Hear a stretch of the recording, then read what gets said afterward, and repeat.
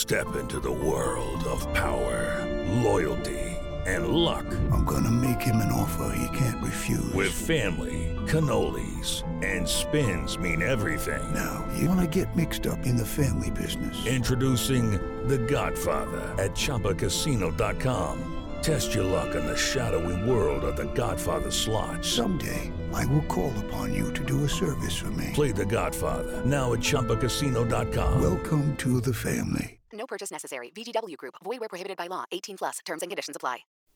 Hey, everyone. I got a special announcement for you today. This year marks the 25th anniversary of Slate. So for a limited time only, we are offering our annual Slate Plus membership at $25 off. As a member, you will get no ads on any of our podcasts. That includes this podcast. You also get unlimited reading on Slate.com and member-exclusive episodes and segments from shows like Slow Burn and Amicus and the Political Gabfest. For the past quarter century, Slate podcasts have been covering all the major news events, elections, social issues, and historic court decisions.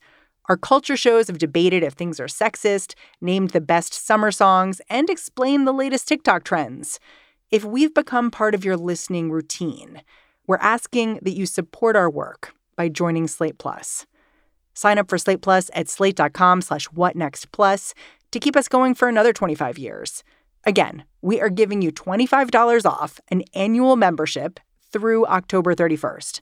So sign up now at slate.com/whatnextplus.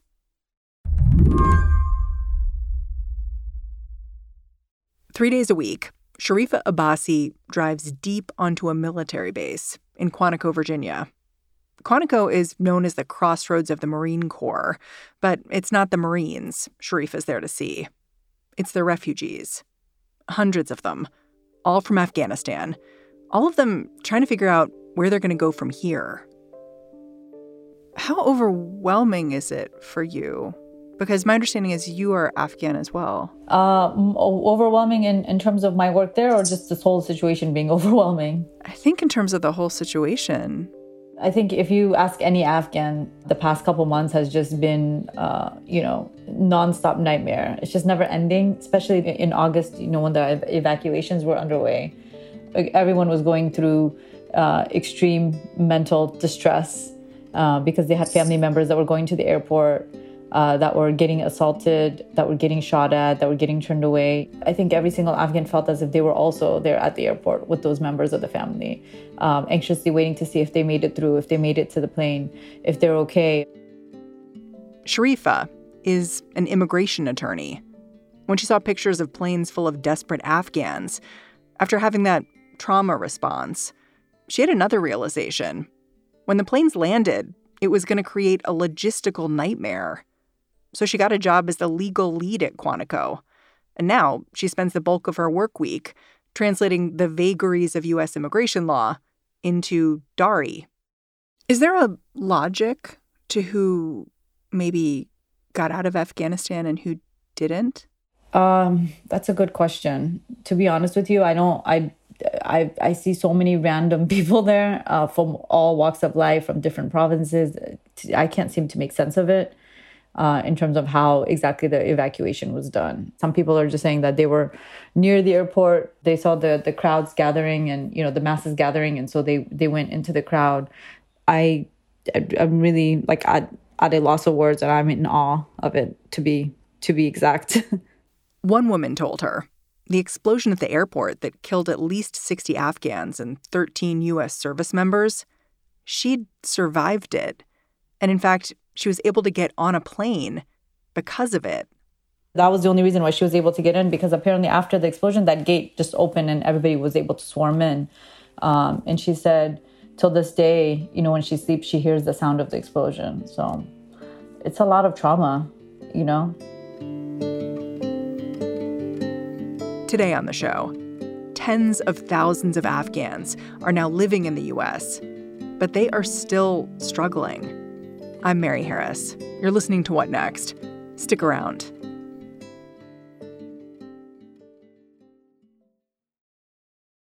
This episode is brought to you by Discover. When it comes to your finances, Discover wants you to know they are the credit card that is always there for you. With 24/7 U.S.-based live customer service, everyone has the option to talk to a real person anytime, day or night. Yep, that means no more waiting for, quote, normal business hours just to get a hold of someone.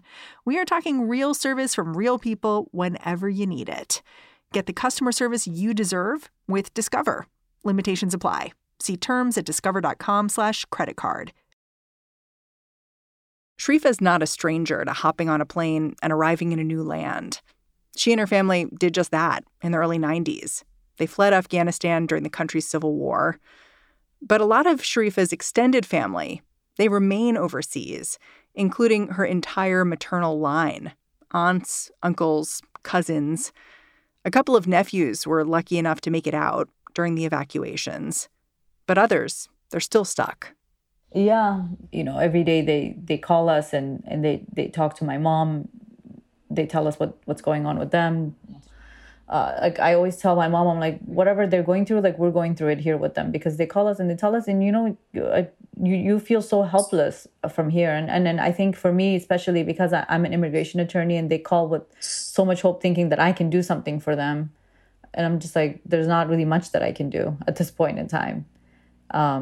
And so it's even more devastating in that sense. Sharifa says her uncle calls her mother regularly, giving updates on how the Taliban takeover is changing his life. He often simply pleads for help. So for someone like your uncle, what is day-to-day like? He owned a restaurant, and they basically shut down his restaurant, so his only means of livelihood. They forced him to shut it down because I guess in the beginning, when the Taliban came, he had some families dining at the restaurant where there was men and women dining like families. And they basically came and they said, why are you allowing this? And he said, they're families. Like these are families of like 4 or 5. It's a husband and wife and their kids. And they basically made him shut down his restaurant because he had people, men and women, I guess, dining in one area. Huh. And they beat him up. They literally assaulted him, physically assaulted him. Shut down the restaurant. And because my uncle was able to do well during the last 10 years because of his restaurant business, he was able to build like a nice house there. And they come every day asking him for a bribe, like, give us this much money. Like, you have money because you were able to build this house. What kind of business were you doing? Things like that. So every day, I mean, he calls and he's just like, I have to figure some way out. Like, this is I don't know how long I can tolerate this. Well, I imagine as an attorney, you must have done everything you could to try to help him. Yeah, of course. But there's the truth of the matter is, I mean, everybody comes up to us and, calls us and they think that we have some magic wand where we can help, people in that situation. But there's only so much that we can do. There's no consulate in Afghanistan right now. There's no U.S. embassy. Yeah, what are his options even? He doesn't have much options. I mean, the only option at this point for him is humanitarian parole. And even with humanitarian parole, he has to get out of the country somehow. And that's nearly impossible for people at this point in time. It's too dangerous.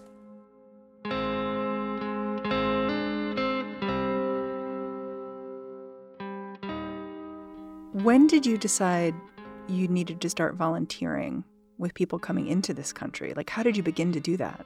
I mean, right away, I couldn't sit back. I felt like I had to do something in one capacity or another. I had to get involved. I had to do something. And, I mean, if I couldn't help at this point in time with the skills and, whatever I've done in my experiences, then when am I going to put these skills? When am I going to put this to use? I had to do something. I mean, I couldn't just sit back and not do anything.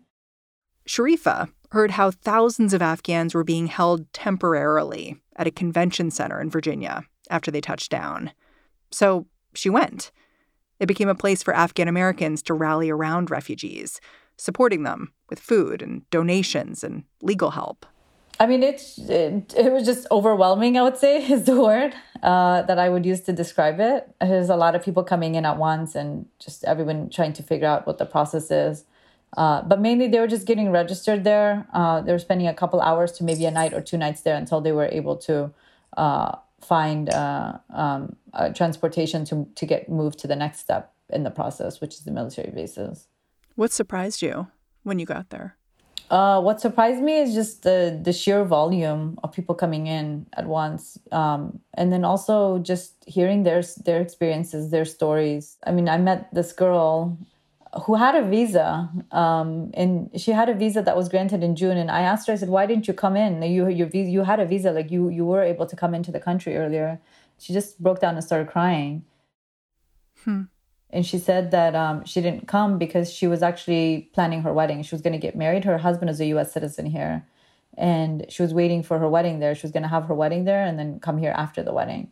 And she said, in fact, she just booked the venue the day before, the Taliban came in. She's like, I literally just booked the venue for that wedding. And my husband was supposed to come to travel from the U.S.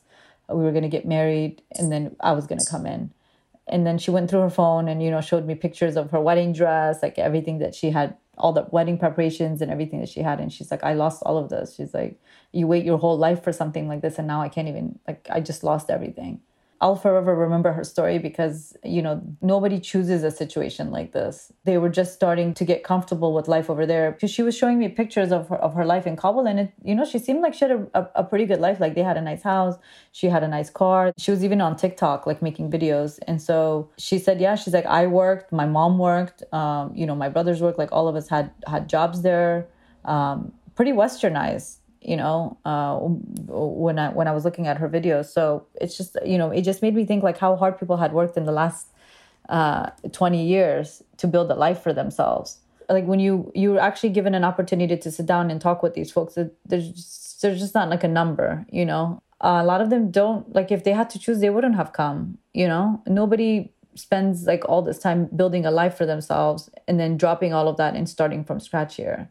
And I think that's the story that everybody needs to understand. Like nobody chooses this for themselves unless they have to. But if they're literally running for their lives, which, even my uncle at this point, like that's where he is. Right now, his life is in danger. And my mom tells him every day, she's like, if you can, just leave everything and get out. Just leave everything and get out. And that's essentially the choice that it comes down to. No one is going to go and sit, on the wing of an airplane or hold on to an airplane unless they really have to, unless the situation on the ground is so bad that you choose to put your life at risk. Like that's the decision that you have to make at that point in time. After the break, when Afghan refugees were sent to military bases around the country, Sharifa decided to keep pitching in.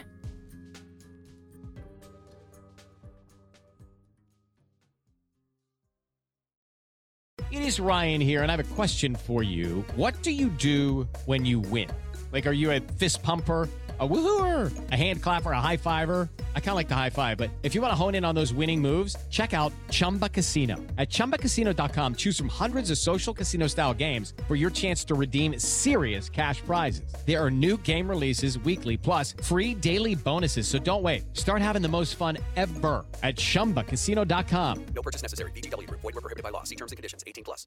This episode is brought to you by Progressive Insurance. Hey, listeners, whether you love true crime or comedies, celebrity interviews, news, or even motivational speakers, you call the shots on what's in your podcast queue, right?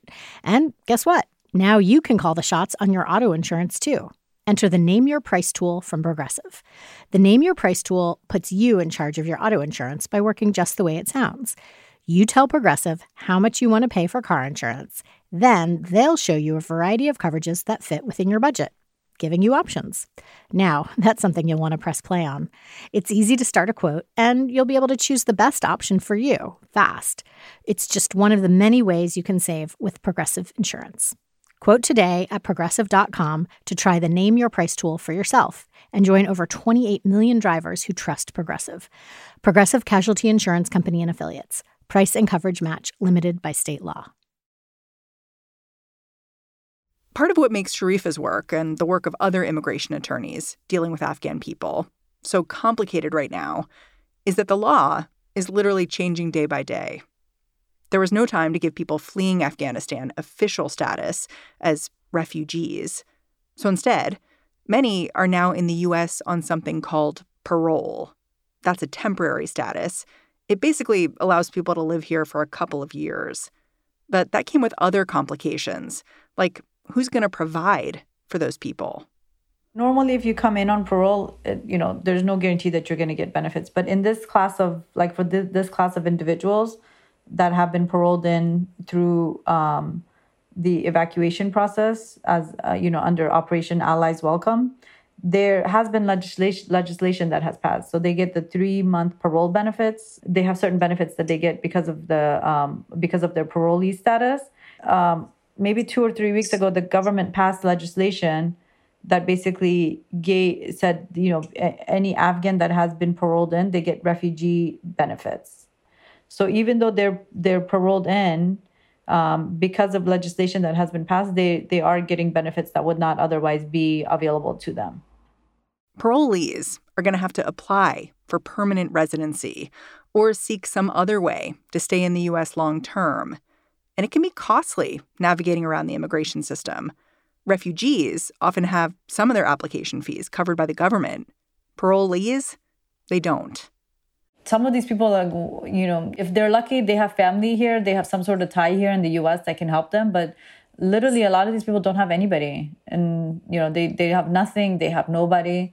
So I think that's where a lot of these nonprofits are going to have to step in and offer pro bono representation for their, to assist them with their immigration paperwork. My understanding is that the parolee status, it's good for 2 years. And then you have to figure something out. It just makes me wonder if we're kind of kicking the can down the road. And someone like you, who's an attorney, is saying, okay, in a couple of years, I'm going to see a new surge of people who are maybe trying to get some other status in the country. There will be a surge, definitely. There will be a wave. Right now, most of them are on the bases. But once these people come off the bases, they're going to realize that, hey, I need to do something about my status. And then that's, where the immigration attorneys are going to see a wave of people seeking immigration help. Is there one family that you've been able to follow through the entire process of landing in this country and now living somewhere in Virginia or elsewhere that you would share? I do know of a family. They were at the base in Wisconsin, Fort McCoy. Now they're in Virginia, but they didn't wait to get placed through a resettlement agency. So there's a term that they call on the basis independent departures, where these people are just, once they're done with whatever they need to do in order to maintain their parole status, everything that they have to do, and such as getting their vaccines, medicals, things like that, then they are given an option to leave. And so a lot of these people, when they leave the bases, it's called independent departure. In this one family that I know specifically, that's what they did. They don't have housing. I mean, they're just the family that's here is kind of giving them housing for right now until they get housing for themselves. They all also qualify for federal benefits.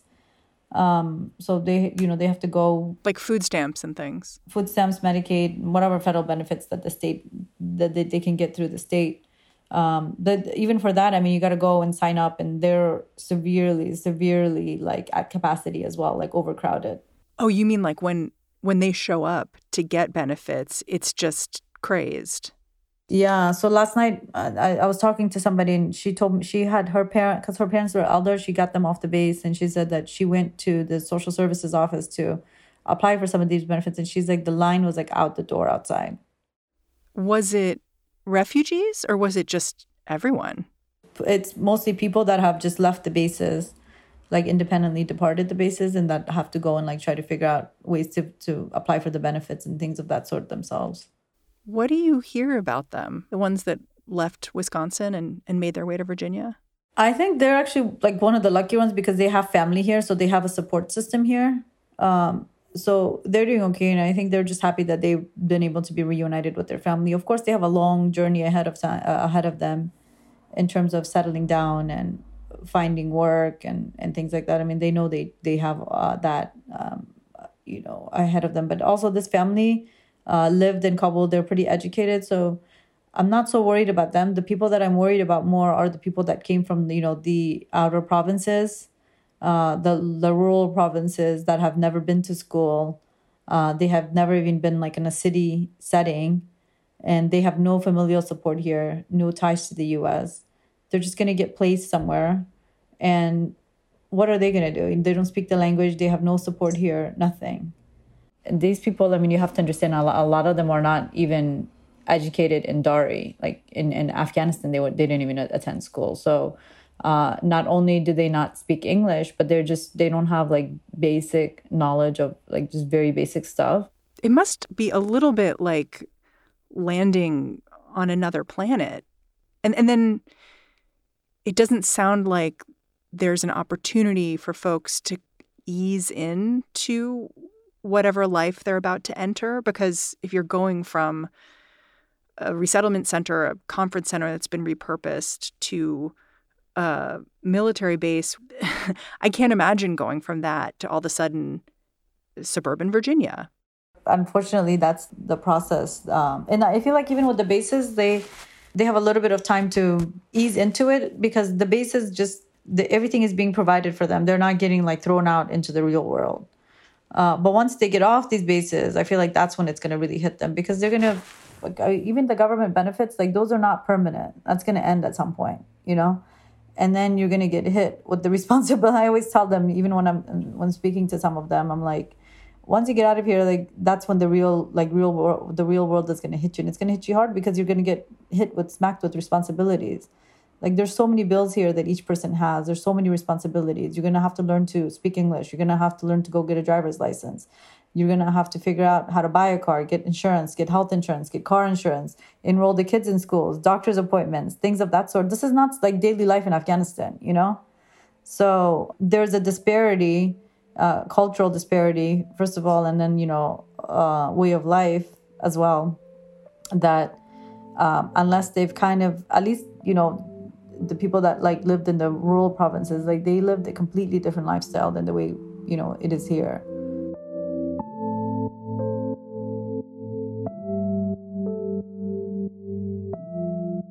You've said that you feel like you took Afghanistan for granted.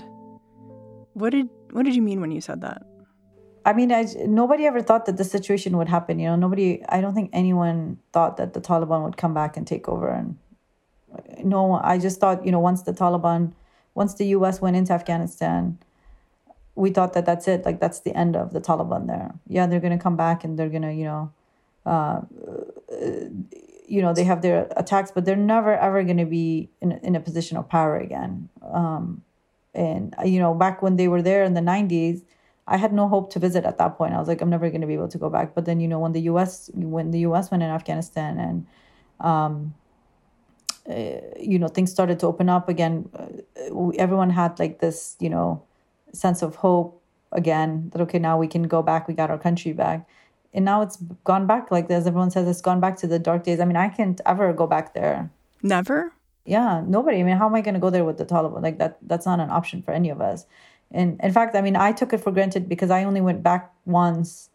I could have gone back more, and I didn't, because I always thought, oh, I'll go back and I'll go next year. And I did. I mean, I planned many trips there because I have friends there. I have really good friends there. I have family there. I just thought that I would always have that option to go back, or that opportunity to go back. And now I can't. My mom can't ever go back to see her family. No one is going to take that risk, you know?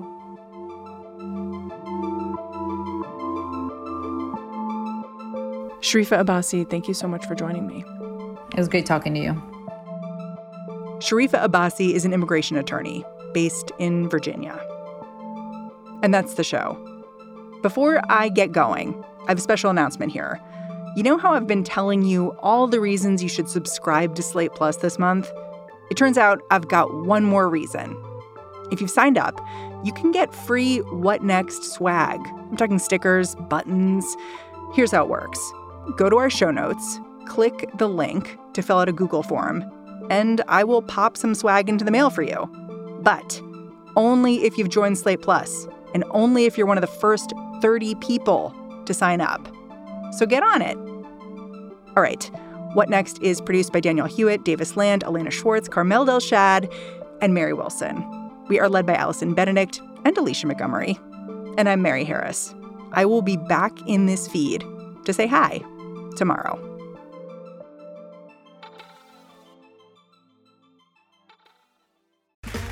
Okay, round two. Name something that's not boring. A laundry? Ooh, a book club. Computer solitaire, huh? Ah, Sorry, we were looking for Chumba Casino. That's right. ChumbaCasino.com has over 100 casino-style games. Join today and play for free for your chance to redeem some serious prizes. ChumbaCasino.com. No purchase necessary. Void where prohibited by law. 18 plus terms and conditions apply. See website for details.